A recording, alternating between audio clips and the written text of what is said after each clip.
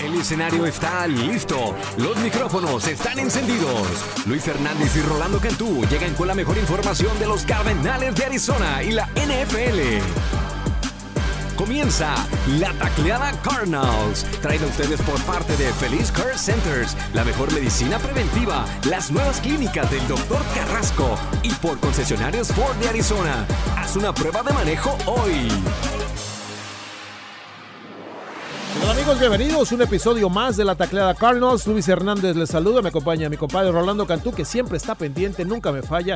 Y este es nuestro podcast. Este no falla, compadre, este no falla. La Tacleada Cardinals, ¿episodio de qué, compadre? 38. Ya duramos. Ya estamos. Vamos bien. Seguimos haciendo ruido y tengo 4 cosas para ti para darte. 4 boletos o 4 cascos. ¿Qué te gustaría? Digo, si te pongo a escoger, tengo 4 boletos para el Azteca, tengo 4 cascos o 4 boletos al State Farm Stadium. No, dame 4 al Azteca. ¿Sí? Sí, tengo mucha raza pidiendo boletos. Que por cierto, la raza que les regalamos códigos y pudieron entrar, qué bien. Muy pocos pudieron terminar el proceso. ¿Cuántos tenías tú? No me acuerdo. Bastantes, ¿no? Sí, pero mira, ¿qué te la pongo?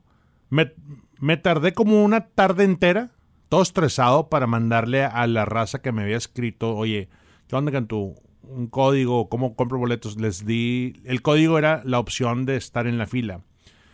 Y no sé qué punto, porque yo la verdad con ese código nunca pude entrar a la plataforma de Ticketmaster, pero bueno, yo creo que el porcentaje, 3 o 4 de mis amistades sí pudieron hacerlo. De los míos ninguno. Yo tenía 20 códigos, repartí los 20, ninguno. Yo intenté para mi familia y tampoco. Es más, una de mis hijas intentó y cuando se quiso pagar con una tarjeta americana ahí nos bloquearon.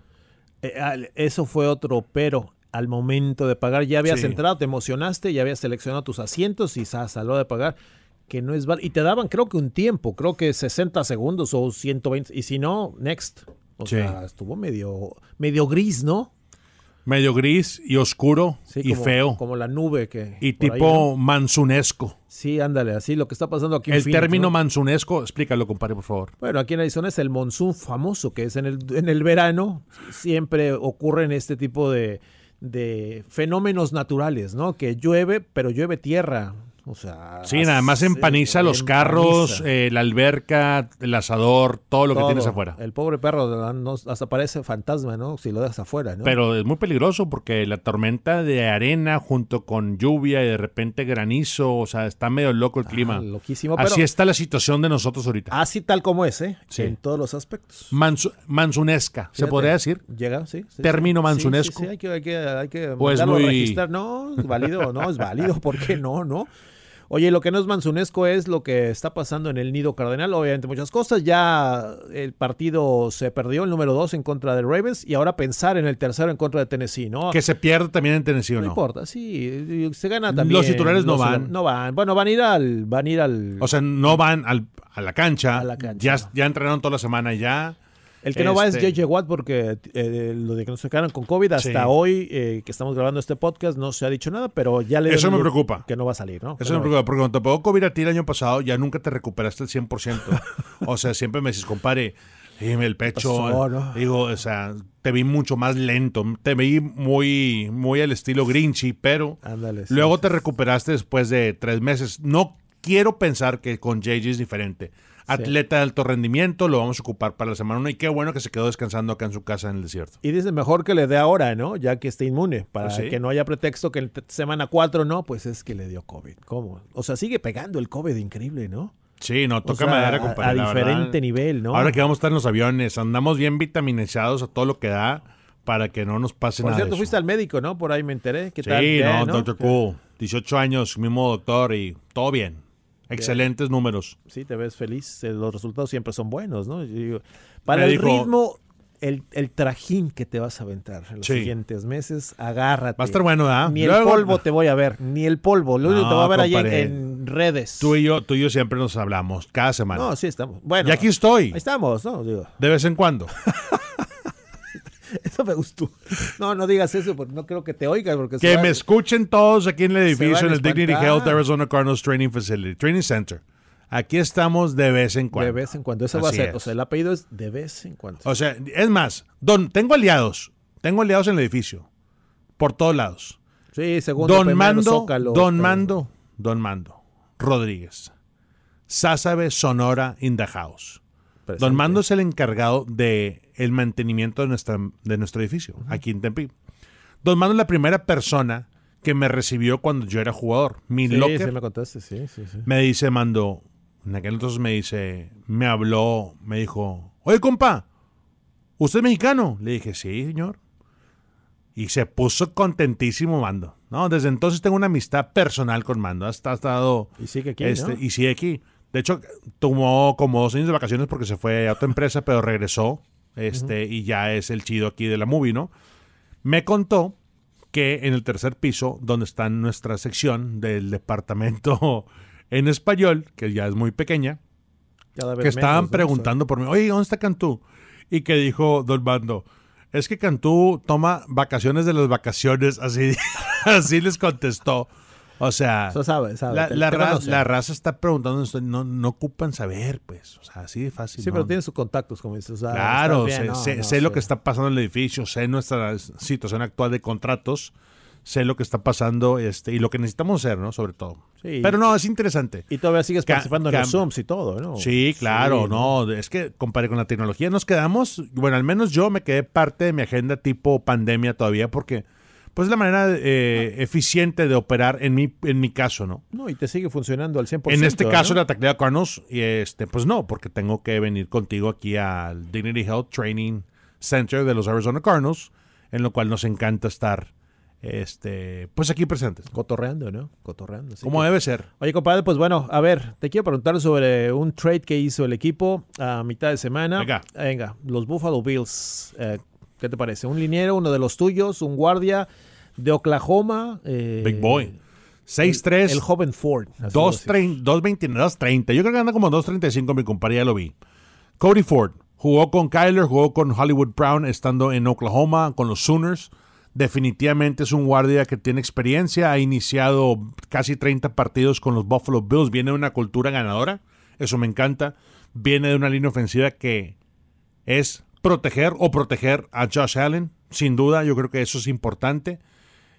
En mi punto de vista, tiene los pies para poder seguir los bloqueos, seguir el contacto y terminar cada jugada, porque Kyler Murray va a haber oportunidad para él de botar la jugada, de extender las jugadas, comprar tiempo, porque es cuando más nos emociona Kyler Murray, y Cody lo conoce perfectamente. Hay química ahí, tipo Marquise Brown.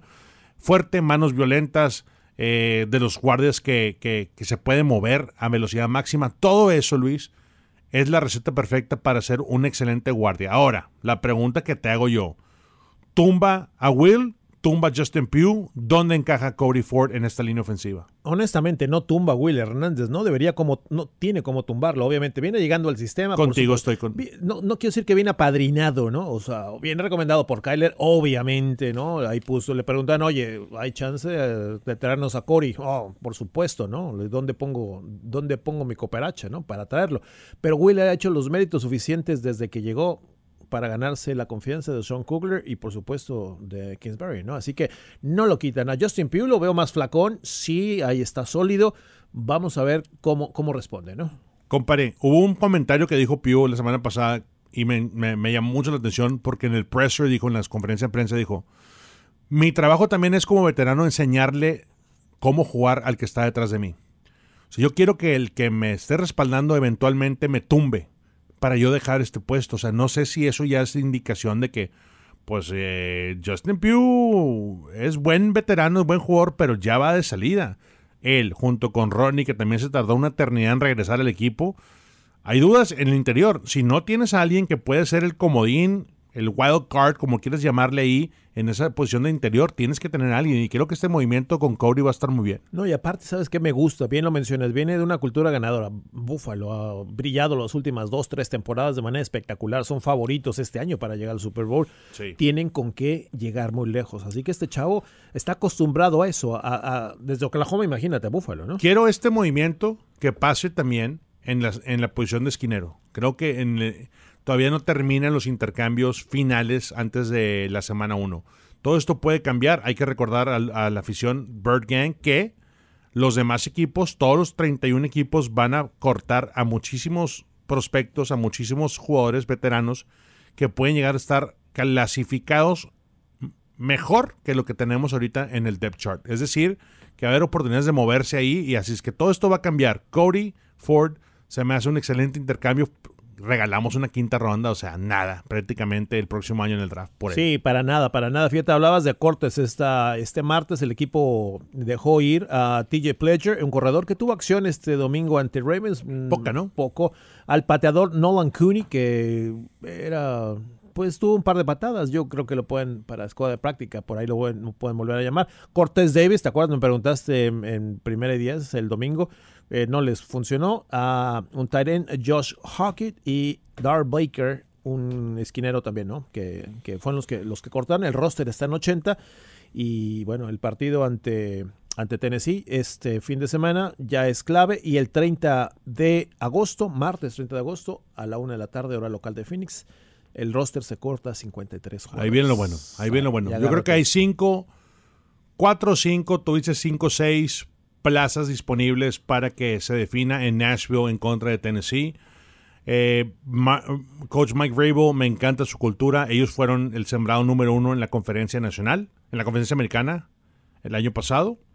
Los Tennessee Titans tienen un equipo ganador, tienen una cultura que les ha funcionado a ellos. Entonces el hecho de que el equipo tenga toda la semana, aunque sea prácticas de read and react, es decir, walkthroughs, casi no el contacto. Creo que al final del día esa repetición en contra de alguien más que también está tratando de competir es buena y me encantó lo que hizo el equipo de Cardenales esta semana.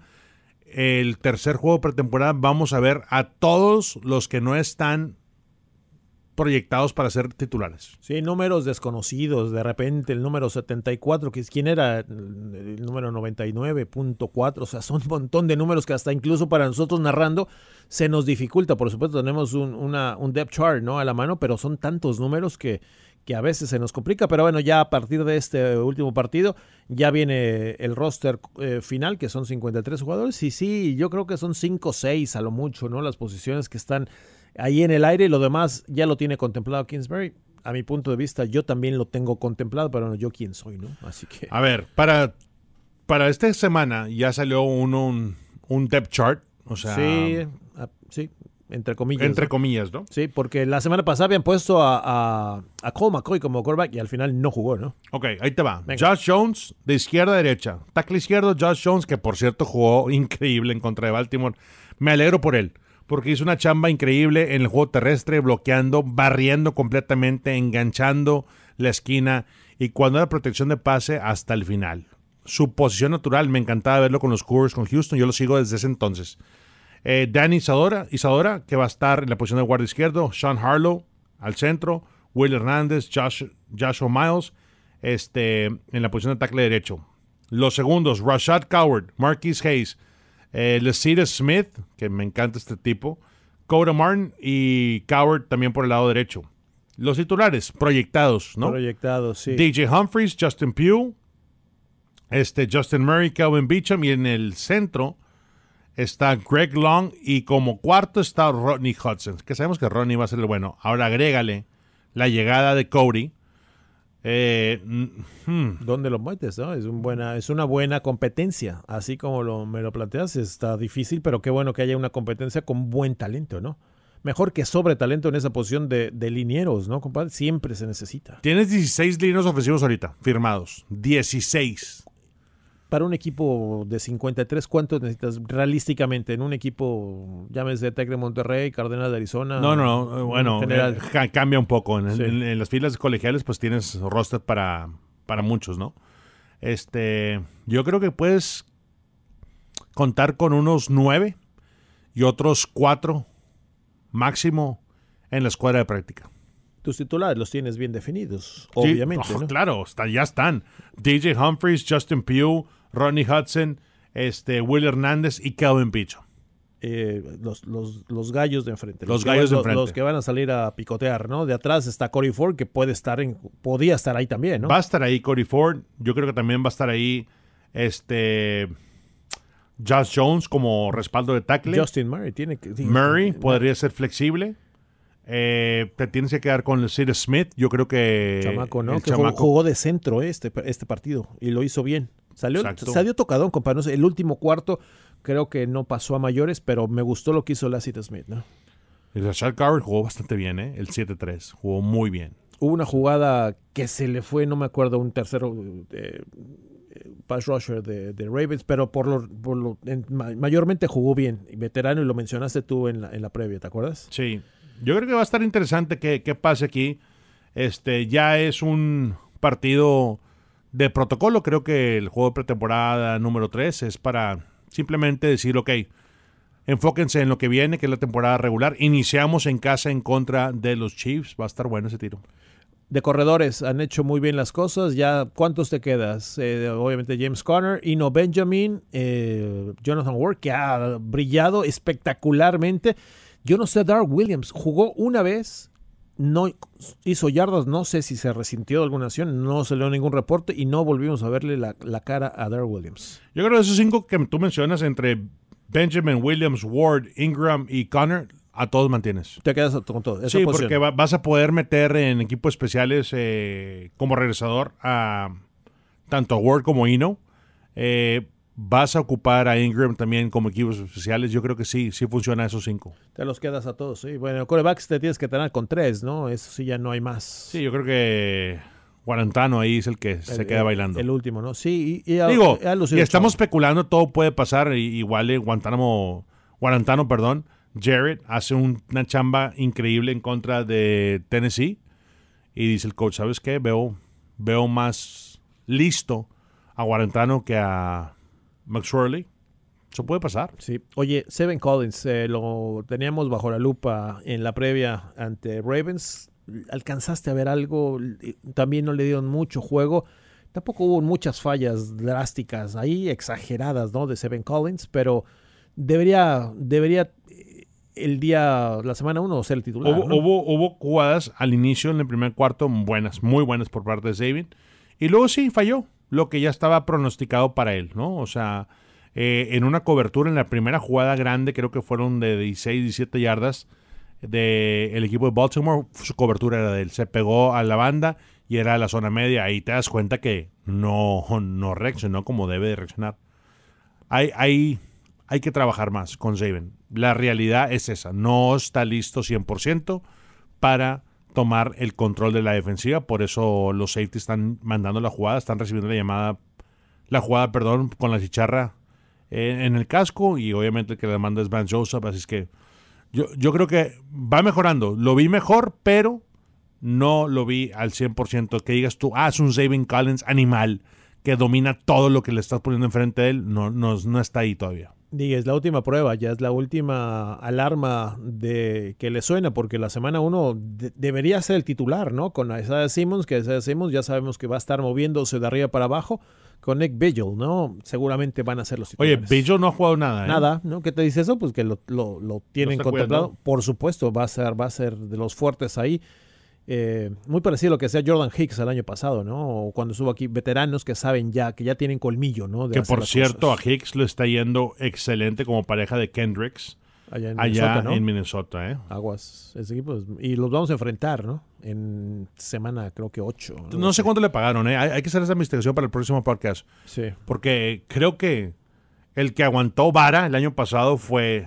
Y sí Jordan. Que aguantó, ¿no? Aparte, es como aguantar movimientos que de repente estás en contra de, pero pues ahí estás, ¿no? O sea, exactamente. Y lo hizo muy bien. Y aguantó, y de hecho fue uno de los mejores jugadores del equipo. Una máquina de tacleo. El año pasado. Entre él y Kendricks creo que son la única dupla arriba de 120 tacleadas por temporada el año pasado.